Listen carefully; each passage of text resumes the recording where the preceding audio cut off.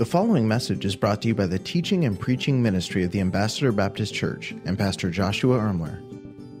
The Gospel of Luke, chapter number 10, for our text reading here this morning. The Gospel of Luke, chapter number 10.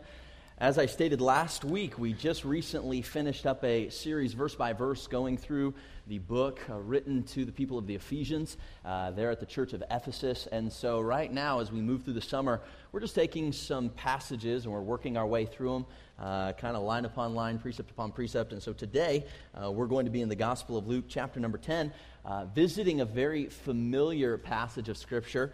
But my prayer this week has been that we will look at this passage through some very fresh eyes, all right? So though we're going to be reading a very familiar story, studying a very familiar passage of Scripture, I hope you're ready to kind of maybe view it a little bit differently than maybe you would be normally accustomed to. And normally I would read through the text before and then we would kind of talk through it, but just to kind of follow the pattern that I set last week, we're just going to start kind of working our way through it. So this is a little different for me, not a whole lot of fanfare. We're just going to get right into the text and begin to move our way through. So we're going to be looking at the passage that is commonly referred to as the Good Samaritan. And I'm excited that this evening there will be no formal Sunday evening gathering, but all of our Connection Group Bible studies, we're going to be out in the community, and many of the different groups are going to be working with nonprofit organizations. We're going to be working with different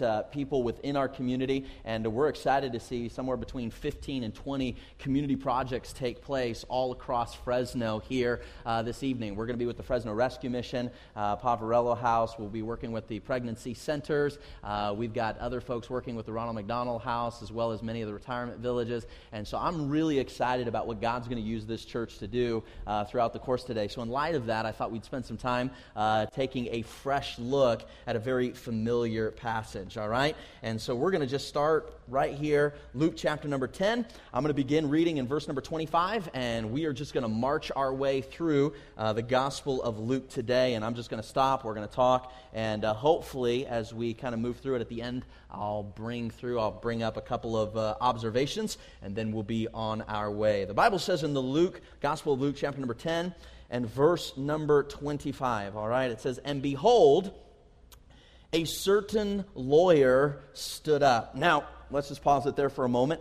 When you and I in the 21st century hear the word lawyer, it conjures up some very specific kind of perspectives. And I know we've got some attorneys here even today. And in our modern kind of world, when we think of lawyer, we think of someone who's an expert in the laws of government, all right? And that's kind of where our minds would go. This is somebody who kind of knows the laws, know how the laws work. And so when we read a word like this in our Bible, it kind of conjures up this kind of ideology. And yet the reality is here, as it refers to a lawyer here, this man would have been a lawyer. He would have been an expert in the law in this day, in this age, and in this context. So what does that mean? It means that this man was an expert in the law of what? The law of Moses.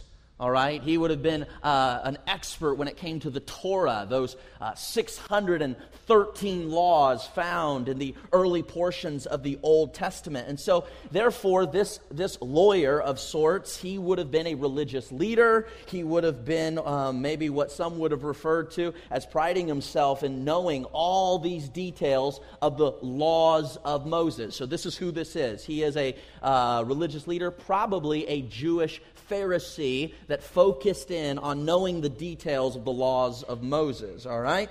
Let's keep reading here. Verse number 25, the end of the verse. "So this lawyer, he tempted him," speaking of Jesus, he tempted Jesus, saying, "Master, what shall I do to inherit eternal life?" Now, if you're used to writing in your Bibles, I need you to underline this, because this is literally the crux of this entire passage here. Now, you say, what do you mean this is the crux? Oftentimes, when we read this story that is referred to as the Good Samaritan, we insert ourselves as the protagonist. That is, we insert ourselves as the main role, the main character of this story. We see ourselves as the Good Samaritan. That's what Jesus is teaching here, right? That we're supposed to go out into our communities and be Good Samaritans. And yet, the reality is, if you study hermeneutically this passage intrinsically is not teaching you to go out and be Good Samaritans. What? You say, what in the world are you talking about? This passage is not teaching me to go out there and be a Good Samaritan? No, not primarily. That is not the primary interpretation of this particular passage. You say, what are you talking about? The entire story that Jesus is about to go into here in a few moments is in response to a very specific question by a very specific individual. What is the question? And we're going to see that in a moment. Notice what it says. The man says, "What shall I do to what? Inherit eternal life." Who was it that was asking? It was a lawyer, this Pharisee. He was an expert in the law of Moses. He came from a religious framework that believed that you had to do these 613 laws in order to get eternal life, in order to get into heaven. So you've got to understand that this is the context, all right, in which Jesus is about to launch into this parable. Now, if the context would have been different, if it would have been, say, John or Peter, a disciple of Jesus Christ, a follower of Jesus, and as a believer, as a follower of Christ, maybe Peter would have said, "Hey, Jesus, how can we be better at loving people?" And then Jesus ushered into this story, then the way we often interpret it would make perfect sense. But this is not a sanctificational question. This guy is not asking, how do we be better Christians? How do we be better disciples? How do we do better? This is not a sanctificational question. This does not have to do with spiritual maturity. Jesus is not answering a question in response to spiritual maturity. This is what we refer to in seminary as a soteriological question. You say, what's soteriology? Soteriology is the doctrine of salvation. This man is asking a very specific question. How do we get to heaven? How does one inherit eternal life? It is not a sanctificational question, and therefore Jesus' response is not a spiritual maturity sanctificational response. It is a soteriological response. It is a response about salvation. So now with those lens, we have to read this story, not how do I be better at serving people? How can I love people more? We have to read this through the lens in which Jesus was receiving the question in. What do I do to inherit eternal life? Not, how do you get better at helping people? This is a soteriological question, not a sanctificational, spiritual question. From this new vantage point, then, we have to ask ourselves a really big question, and that is this: who is the Good Samaritan?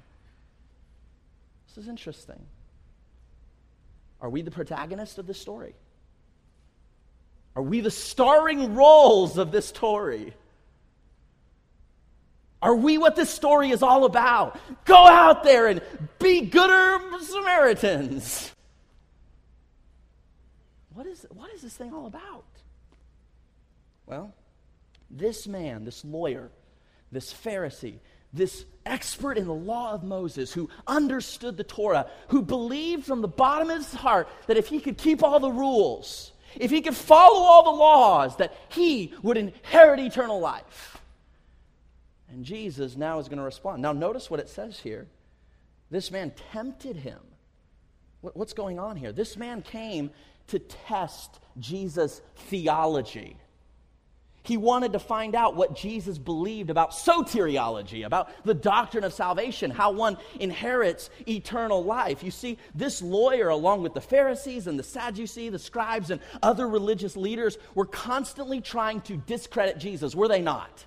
How many times have you read in the scriptures where they were trying to trick Jesus into believing this or trick Jesus into believing that? And that's what's happening here. There was a motive behind this lawyer's apparent innocent question. He's trying to trip Jesus up. He wants everybody else to see that Jesus is not the religious leader that everybody believes him to be. So here Jesus is. We come to verse 26.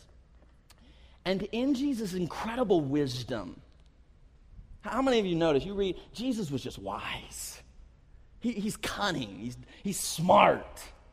He's more crafty than even this lawyer, this attorney, this expert in the law of Moses could be. And so Jesus, he says, I'll tell you what.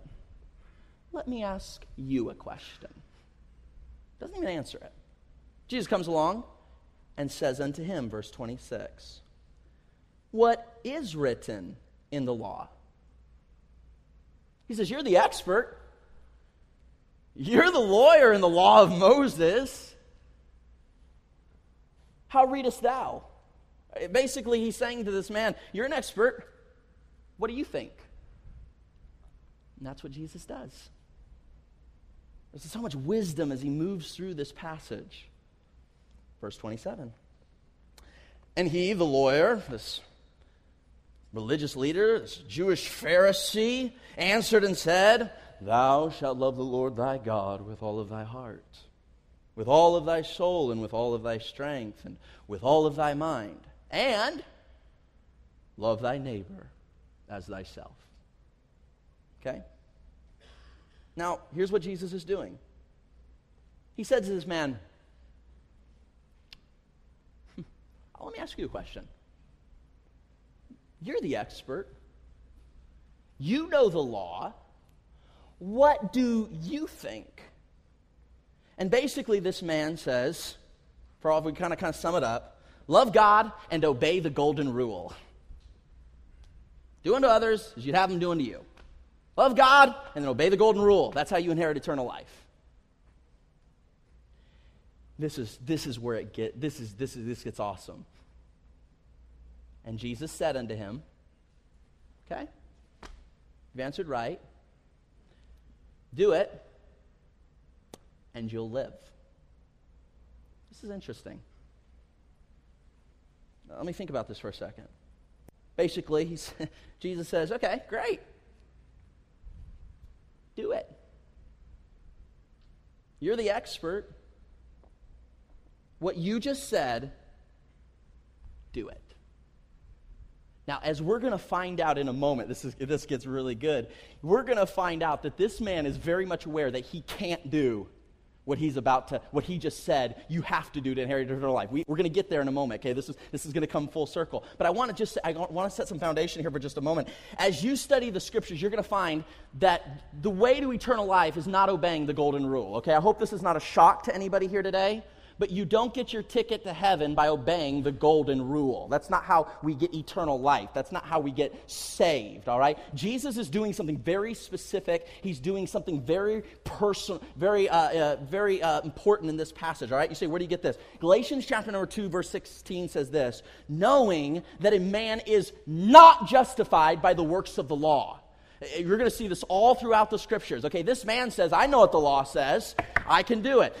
I just got to follow the law. We'll make it. Knowing this, that a man is not justified by the works of the law, but by the faith of Jesus Christ. How are we saved? How do we inherit eternal life? By putting our faith, our trust, and our belief in Jesus Christ alone, putting our trust in Him, in His life, His perfect life, His death on our behalf, and then His resurrection. That's where it comes from, faith in Jesus Christ. Even we have believed in Jesus Christ that we might be justified, just as if we've never sinned, just as if we always obeyed, just as if we were never a sinner, justified by what? Works? No. Justified by obeying the golden rule? No. Justified by the faith of Christ and not by the works of the law. For by the works of the law shall no flesh be justified. Now, this is important to understand the context of what we're going to read in the Gospel of Luke, chapter number 10. Now, basically, Jesus is coming along. He's taking this guy on a journey.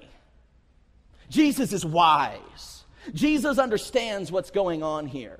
Jesus is going to take him literally through a version of the Romans road.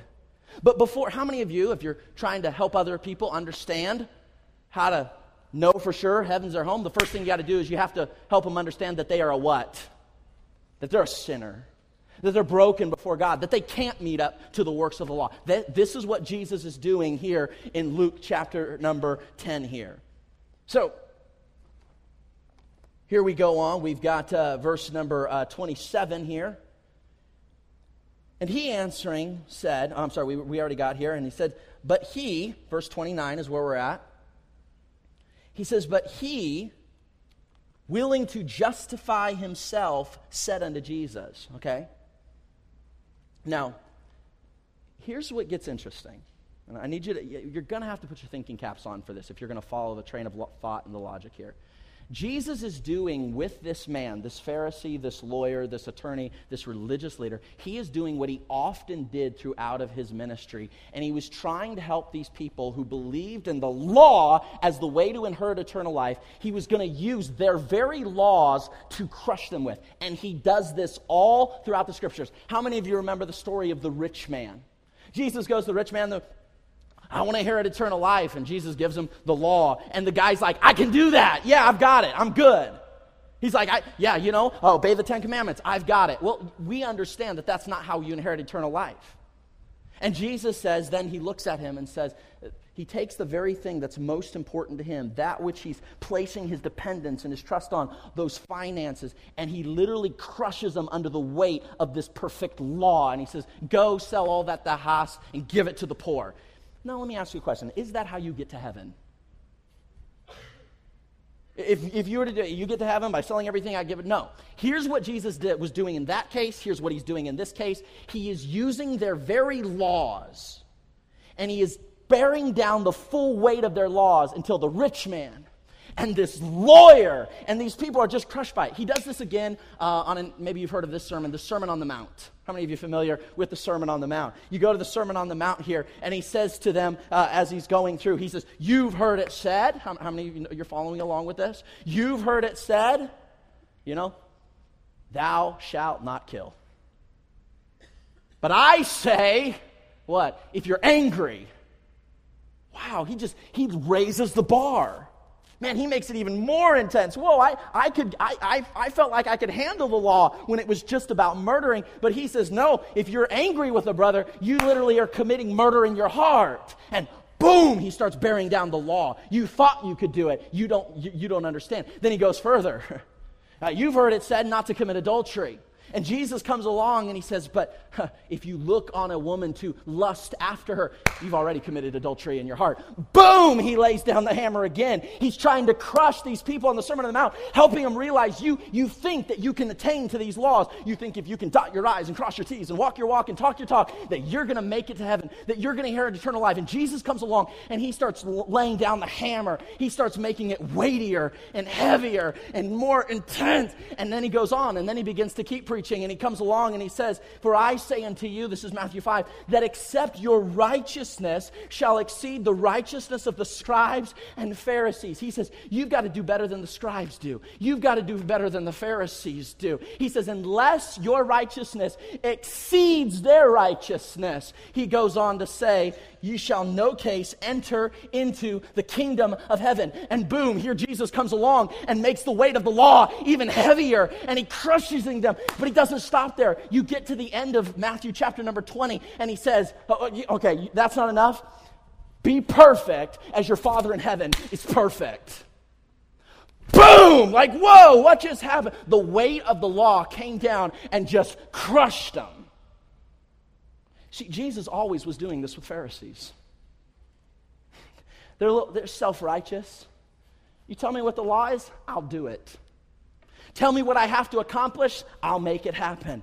And Jesus would get more intense and more intense and more intense until the weight of the law could no longer withstand. They could no longer stand under the weight and the heaviness of this law. And that is exactly what is taking place in Luke chapter number 10. He is bearing down the full weight of the law upon this man, this lawyer, this Pharisee.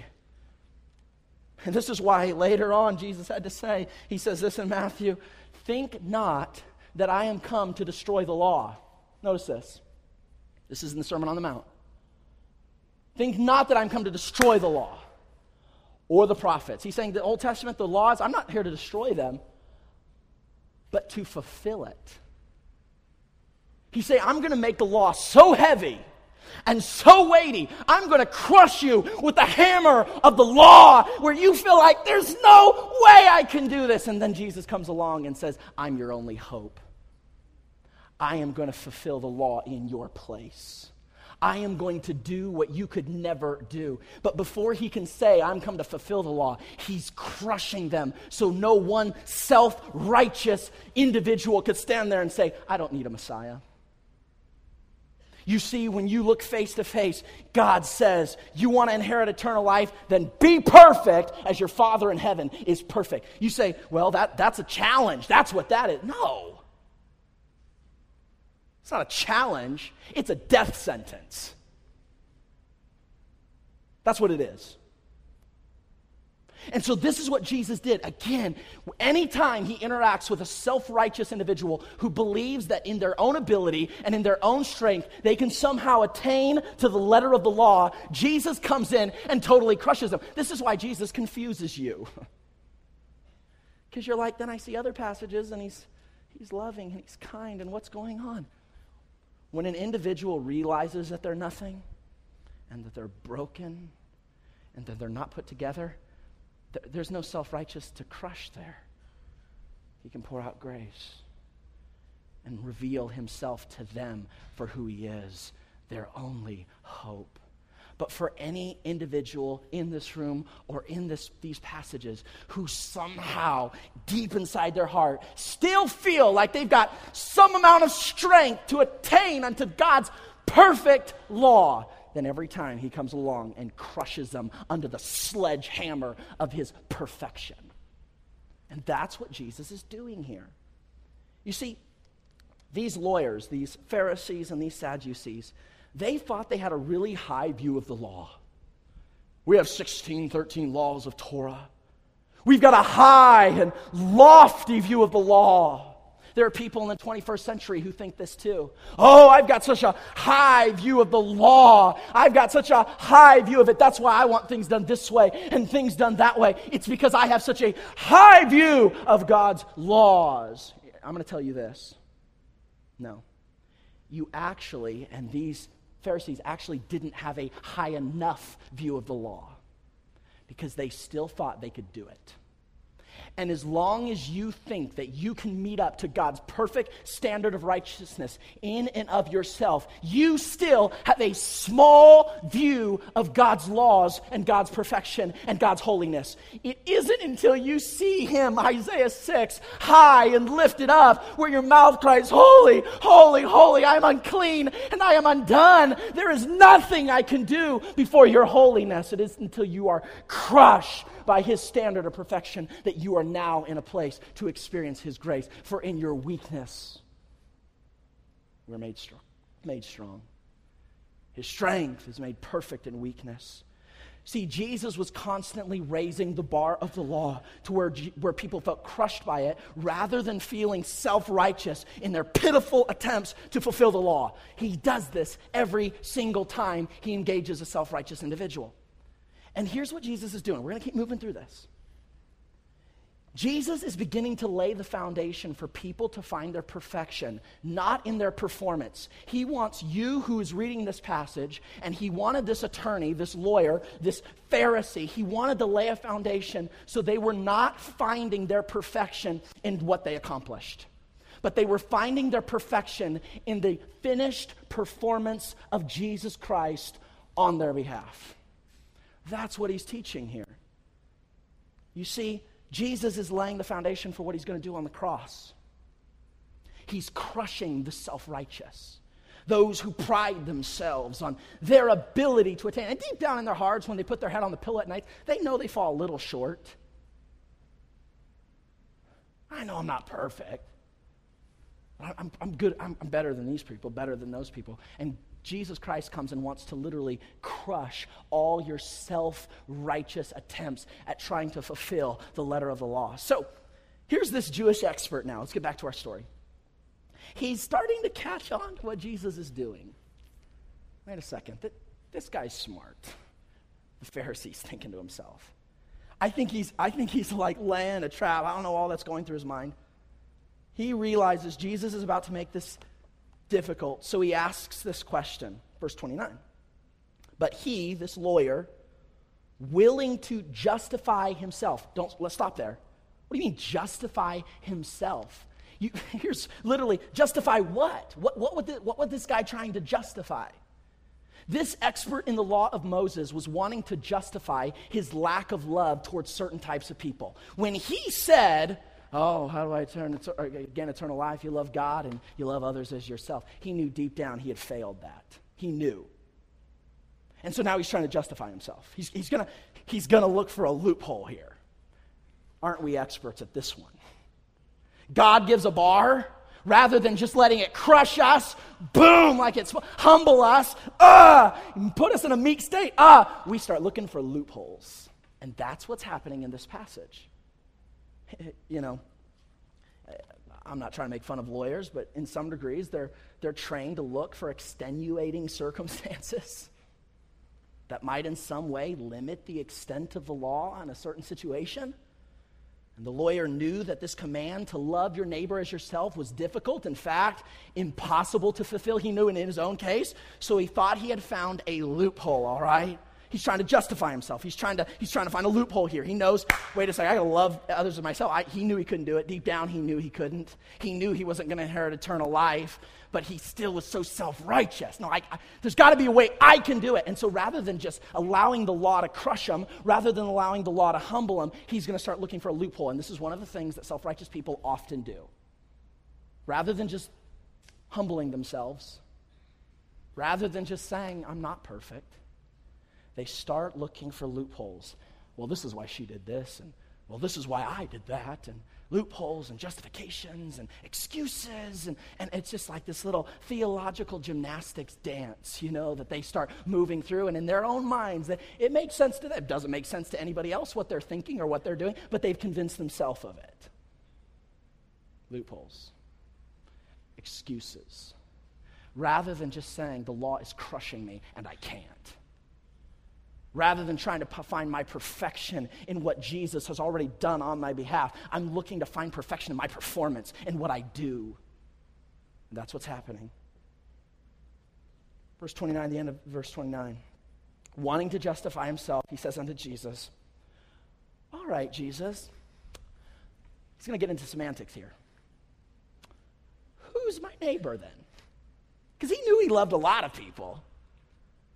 But you know, maybe there was a technicality that would get him. Maybe he could still inherit eternal life in his own abilities, in his own performance, if he could figure this out. Now you can begin to see the wheels in this man's head turning. He's an attorney. He's a lawyer. He's a thinker. He's looking for this loophole. He's looking for an excuse here. Wheels in his head. He knew very well he didn't love some people like himself. You say, what are you talking about? We're going to get there in just a moment. So he starts looking for a loophole. Now, let's pause for a moment, all right? I know this has been tough and weighty. Let me give you a little historical lesson here. These experts in the law of Moses, the Torah, these guys were experts in finding loopholes. In fact, this week I did a little bit of research. And the religious leaders in this Jewish system, they had inherited a system that turned the obedience into an obstacle course. Like obedience to God, they literally, it was 613 laws, and then they added laws on top of it. Like they took those laws, and because once people started fulfilling those laws, well, then they weren't better than everybody else. And so they started making more laws and different laws. And then when the people around them started meeting those laws and those requirements, then they had to look for something else so they could be better than the other people around. They weren't content with obeying God. They wanted to be better than everybody around them. And this creeps into the church even today sometimes. I don't think it's here, but it creeps into the church. It's not that people want to just obey God. They want to be better than everybody else. And so they start looking for these. You meet somebody and you're like, wow, why do you think that? And what's going on there? And oftentimes, whether sometimes we realize it or not, there's this pride that wants to be better than somebody else. And so we make up our own rules. And we add things. Why? To help people? No, we just want to be perceived as being better. Not always the case, but sometimes. And that's what these religious leaders did. They would add laws to laws, and they were strewn with prickly do's and don'ts that left the average person there in Jerusalem on a permanent guilt trip forever. Because there was no way the average person in Jerusalem could ever keep up with all these laws, let alone all the extra laws that these religious leaders were making up on top of those. I mean, they're just literally the people in Jerusalem, they just lived in a permanent state of guilt all the time. Under Jewish law on the Sabbath, Friday night to Saturday night, you're not supposed to carry any of your possessions off your private domain, like your home, your property. You couldn't take it out off your property. And so these Pharisees came up with this very ingenious loophole. They called it Yarif. What was that? They would take these sticks and tie strings to them. And they would put one of those strings on their property, and they take another set of a stick and some string, and they would, like literally from their property, they would make a little fence off their property. And they would say, we're still connected to our property. And literally, they'd go around town with these little sticks and these strings. We're still obeying the letter of the law. And this really happened. Yarif. In fact, in some of the Orthodox Jewish cultures, it still exists today in much more advanced ways. And go to Jerusalem today, you'll see some of this stuff set up, and it's loopholes. No matter how cold it got, you were not allowed to light a fire at certain times during certain seasons. And you weren't supposed to do it. But some of these Pharisees, they thought, well, if they could get a non-Jew to light the fire for them, then it wasn't wrong. They weren't obeying the spirit of it. They were looking for loopholes and technicalities, and these Pharisees were just experts at, they'd have laws, and then they'd make more laws on top of it, and then with their laws, they'd find a loophole so they didn't actually have to do it, but they loaded down guilt on everybody who didn't. I can't even pronounce what this next one is called. Post-tenalis yedayim communication. I don't even know what that means. But you weren't supposed to talk between the time of washing for hamatzi and eating the bread and finishing the meal. So it was supposed to be a time of silence. And so one of the things that these Pharisees would do is, though they couldn't technically talk, they would use grunts. And if they could keep their mouth closed the entire time, like some kind of ventriloquist, then they weren't actually talking. And so they'd sit around with their lips very still, and they would talk, and and if your lips didn't move, you were okay. Like basically the best ventriloquist wasn't actually singing.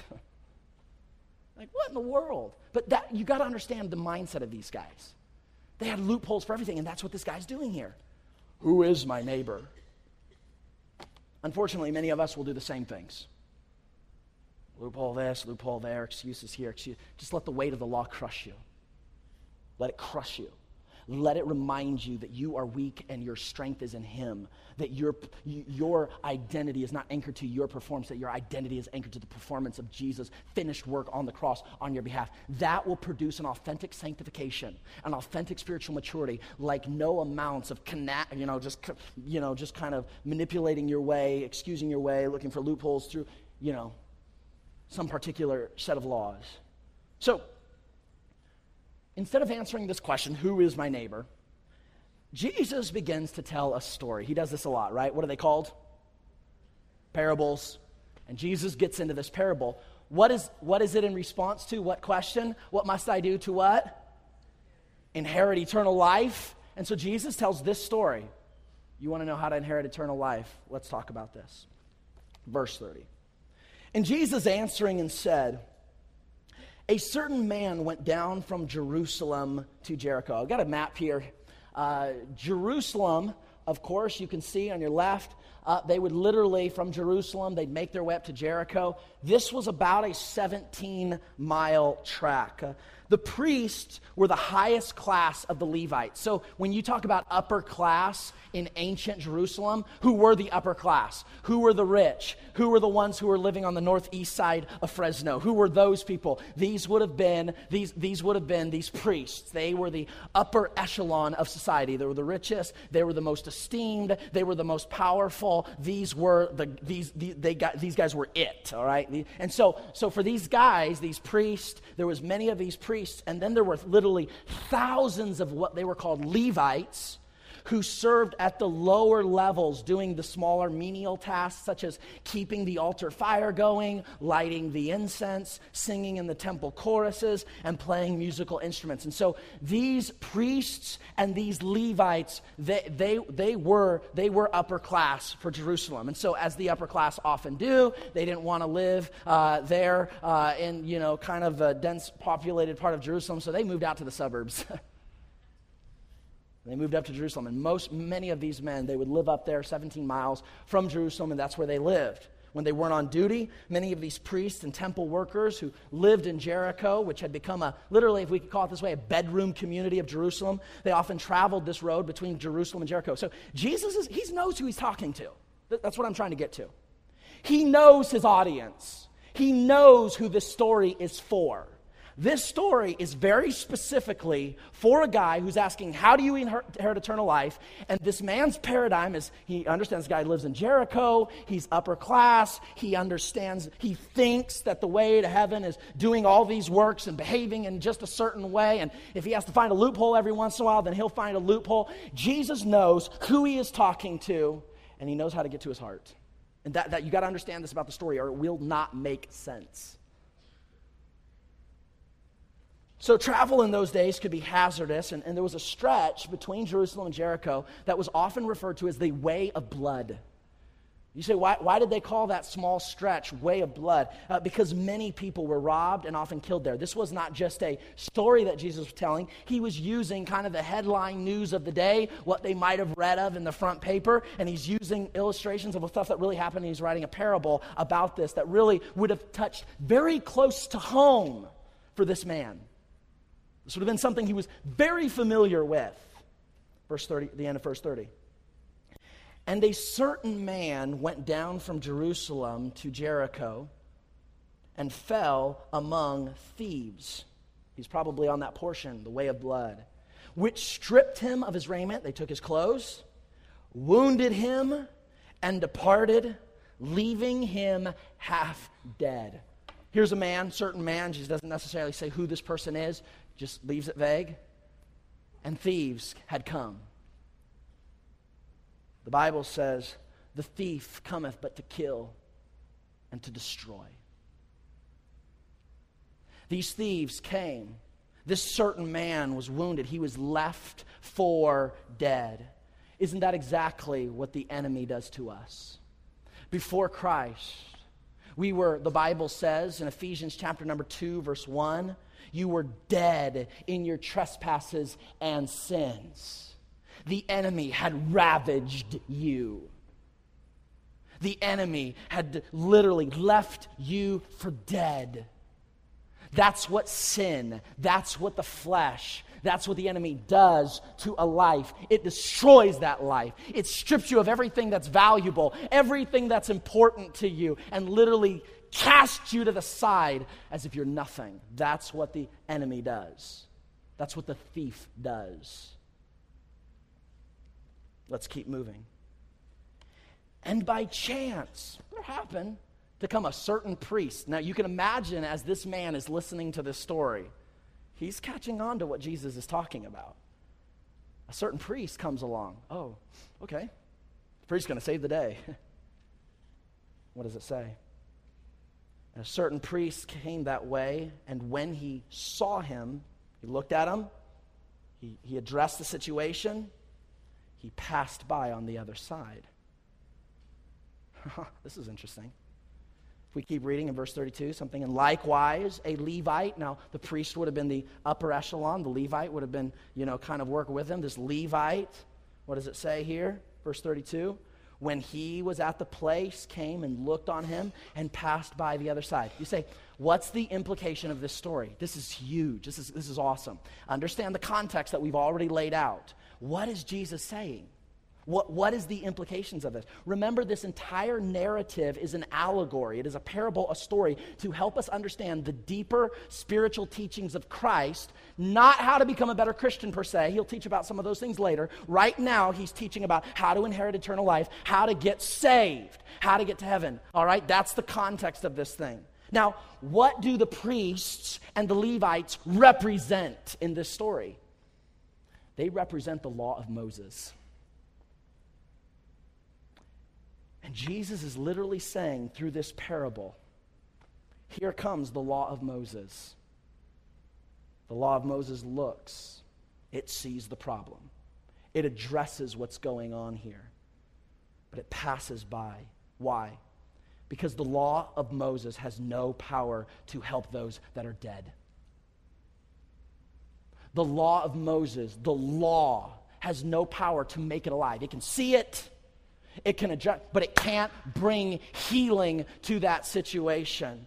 Here, Romans chapter number 8, verse 3. I don't know if we've got this on the screens. Notice this. It says, for what the law could not do.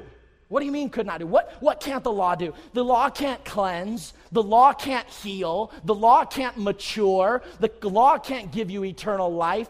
Fulfilling the law can't do it because you can't do it. That's why Jesus came along and fulfilled it for you, because you couldn't do it on your own. For what the law could not do, in that it was weak through the flesh. I don't know if we have this one on the screens here. It might be there. It was weak through the flesh. Oh, I guess it's not there. This is the rest of the verse. If you want to go there yourself, you can see Romans 8, verse 3. In that it was weak through the flesh, God sent his own Son. Notice this. It goes on to say that the righteousness of the law might be fulfilled in us. Can I say this? Your righteousness is not found in your performance. Your righteousness is found fully in the finished performance of Jesus Christ. And so Jesus is teaching this parable, and he's saying to them, hey, you're a Pharisee. You think that you're going to be something because you dot your I's, cross your T's, walk your walk, talk your talk. And Jesus says that's not how one inherits eternal life. That is not how one gets justified. He says, you know what? The priests, the Levites, the law of Moses, it can't help you. It can't make you better. It is the righteousness of the law. What? He sent Jesus to fulfill the righteousness of the law, doing in our place what we could never do for ourselves. This is why Jesus came and lived a perfect life, died, taking the death you deserved, rising from the dead, proving he was God. He was literally being the propitiation for your sin. He was taking your place. That is what was going on here. Let's keep moving, verse 32. I'm sorry, we did that? No. Let me see this, verse 33. But a certain, what's the next word? Samaritan. Now, I'm telling you what, when Jesus uttered that name, I'm telling you what, this lawyer would have cringed to hear the name Samaritans. In fact, literally, these Pharisees, these Levites, they so hated the Samaritans, they wouldn't even utter their name. They wouldn't even call them Samaritan. To literally hear the word Samaritan was an insult to them. They hated the Samaritans. Why? Let me give you some background. This hatred began for these people in Jerusalem about 700 years before the time of Jesus Christ. You say, what took place?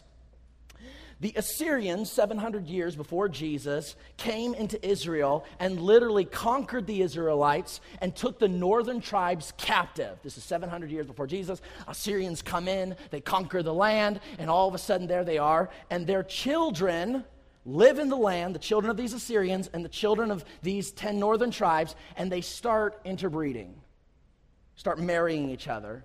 And they create literally we can call it mixed breeds, half Jew, half Gentile. And so these full-blooded Jews, this really chapped their hide. They didn't like these half-breeds. I mean, they were, I just don't know how else to say it, they were racist. Highly racist. They called them, they wouldn't even refer to them as Samaritans, they called them dogs. They needed to talk about a Samaritan. They call them dogs. Just these racial slurs that they would throw at them. They wouldn't even utter the name Samaritan. They hated them so much. Then about 500 BC, so 200 years goes by, the Samaritans have been raised up. 500 years BC, when the captivity with the Assyrians ended, God gave them victory. The Jews were building their temple in Jerusalem. Now the Samaritans come along and they say, hey, we see you're building a temple to our God. We want to be a part of this process. And the Jews were like, no, not, that ain't going to happen. Get out of here. You half-breeds, you dogs. And so these Samaritans, they kind of pack up their bags, and they start their own religion. Mount Gerizim. In fact, these Samaritans exist to this day.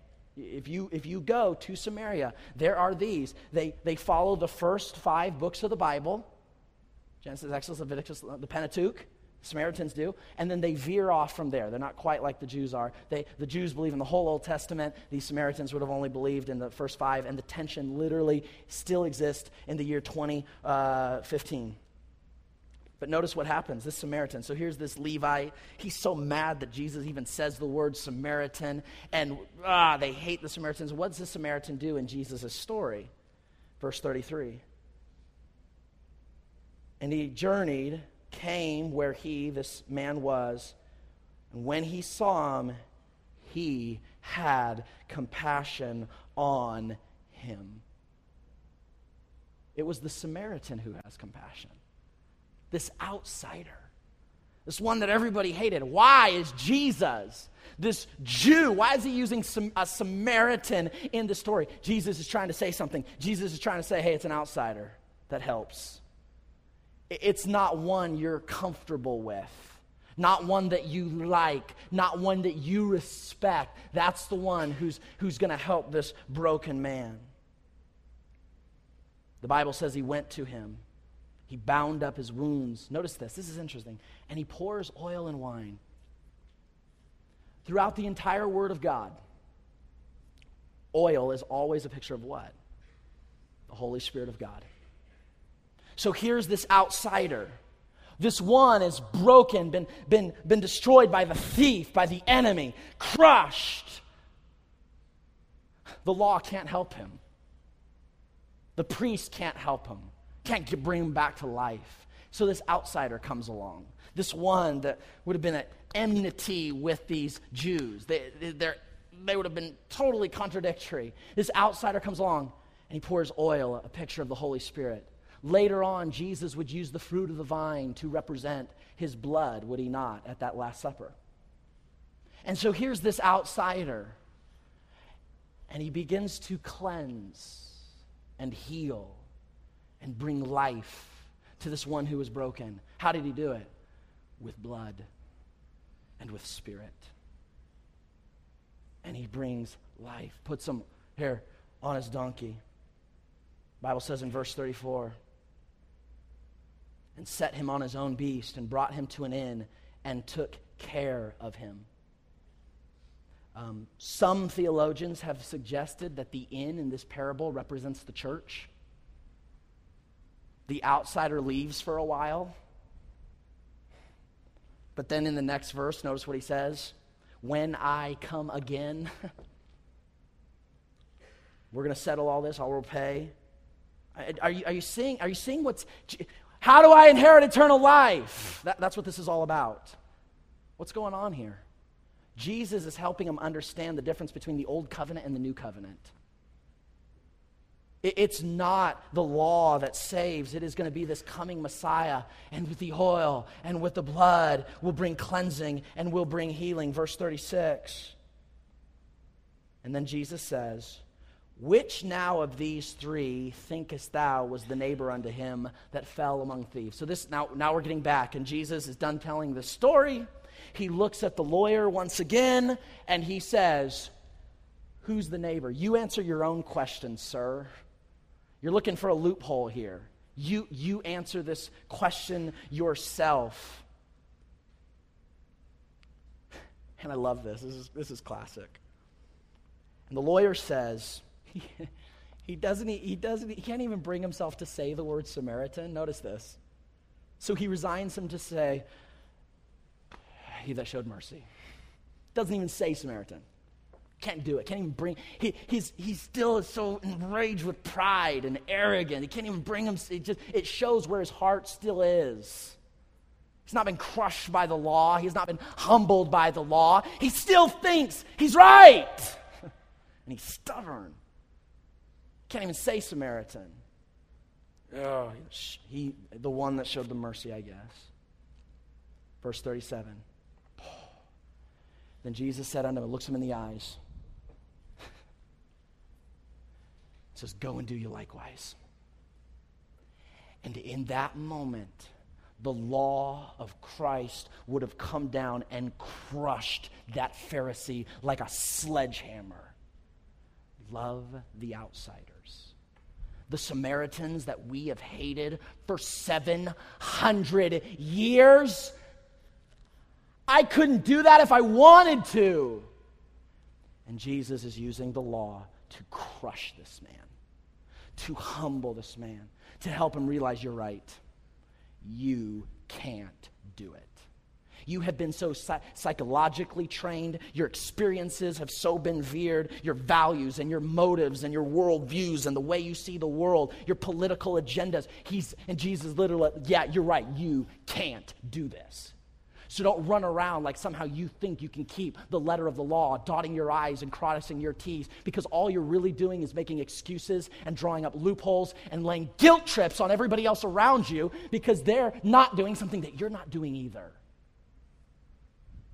But through your lawyerly language, you've convinced people that you've got it and they don't. And Jesus comes to that like a sledgehammer and uses the law to absolutely crush them. And that's what Jesus does every time he meets a self-righteous individual that thinks in their own strength and in their own power they can attain unto God and be what they need to be. And God brings his law each and every time to crush us. And when we still think we stand, he crushes us, Lord. And if we still think we stand, he crushes us more until we say, Uncle. Remember that, guys? Uncle. I give. I surrender. And that's what's happening here. The story of the Good Samaritan is a very awesome story. The lawyer had asked what he needed to do in order to inherit eternal life, and Jesus' answer, in effect, through the use of this parable, says your love has to extend far beyond what humans are capable of doing. You have to do the impossible. You have to love your enemies. Now, how could anyone be expected to live up to the standards of the Samaritan in this story?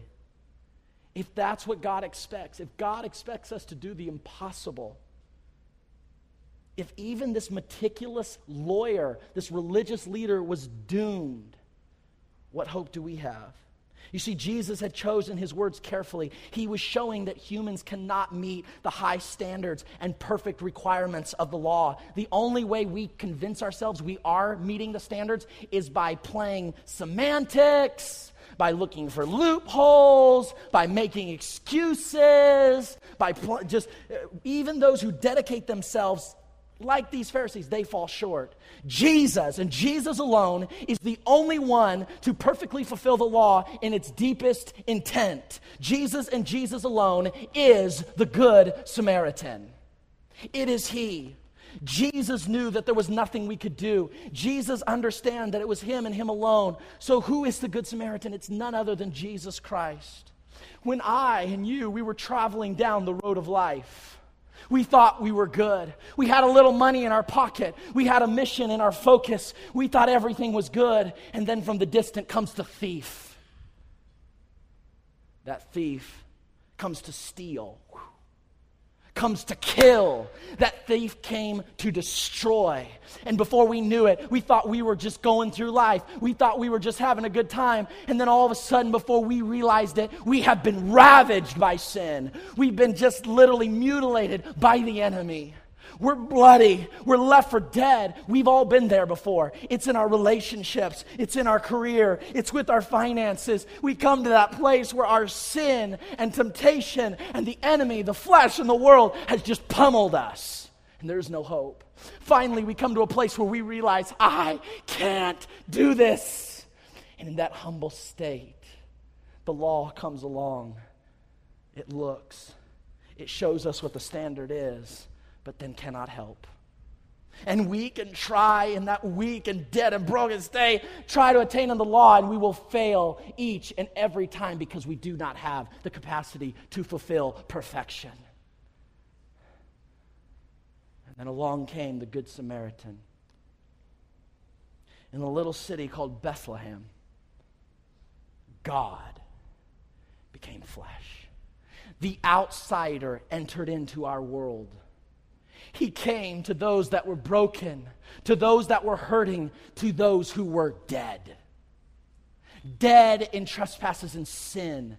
Dead by the consequences of their choices, ridden by guilt, ridden by shame, ridden with brokenness. And the Good Samaritan comes along, and with his blood, he cleanses.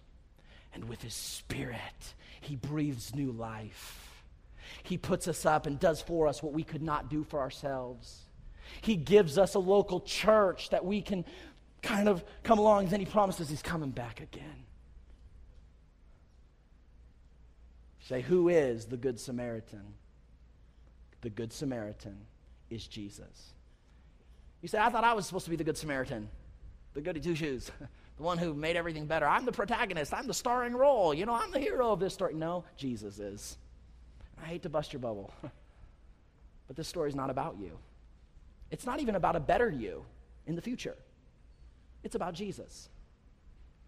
It's about Jesus doing for you what we could never do in and of ourselves. Jesus and only Jesus can rescue us from that way of blood, and he did it with his own blood.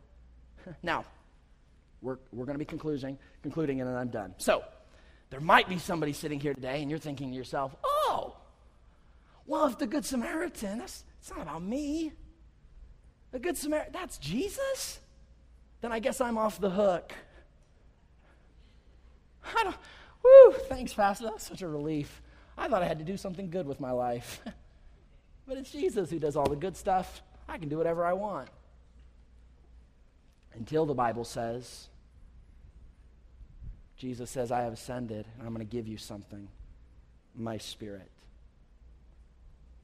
I'm going to make you a new creation. I'm going to give you desires you didn't have before. I'm going to create in you values that did not exist before my Spirit entered in. I'm going to give you a focus. I'm going to let you see things that you could not see when the Spirit of God was not there. I'm going to do through you what you can't do on your own. And so you know what Jesus does? He gives us the Spirit of the Good Samaritan. And he puts that Spirit inside of each and every one of you. Inside of you exists the Spirit of that Good Samaritan. He's alive in you. And the Bible tells us don't quench that Spirit. The Good Samaritan wants to do through you, through your members today, what he did in the parable 2,000 years ago. He wants to look for the broken and the hurting. And because he was willing to find you, that you would yield to what he wants to now do through you. You have the Spirit of the Good Samaritan. The same Spirit that showed us compassion now lives and breathes inside of us who are believers. And that same Spirit of the Good Samaritan that allowed compassion to flow to us now wants compassion to flow through us to those of us who are in Christ. In Christ, we are no longer at our core apathetic.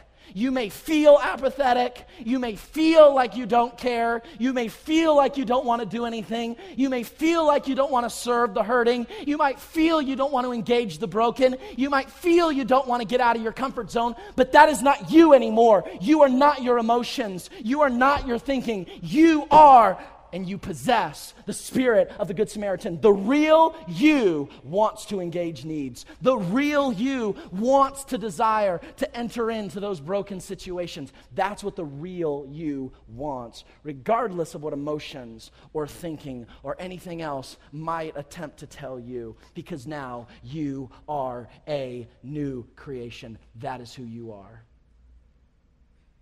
You say, but some of those people out there in our community, they don't deserve my care. They don't deserve my compassion. Let me just remind you, you're not doing it for them. You're not doing it because of them.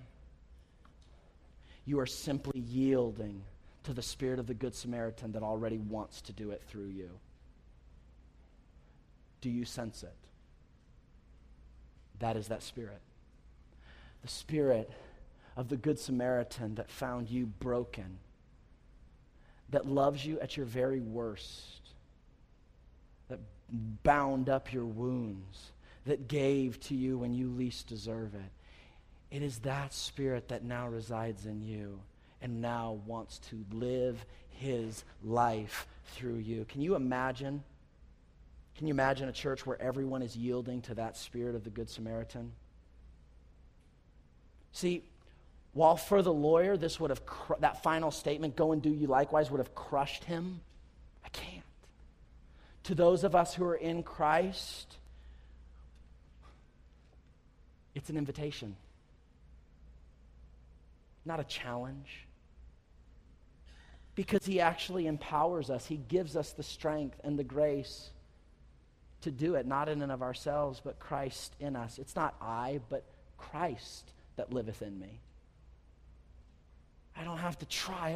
Why? The Spirit of Christ. If I'll simply yield to him, he can do it.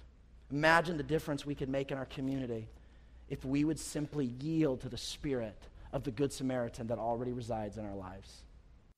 Thank you for listening to this message brought to you by the teaching and preaching ministry of the Ambassador Baptist Church. If this message was a blessing to you, please consider leaving us a review or sharing the message on social media. Thanks once again for tuning in.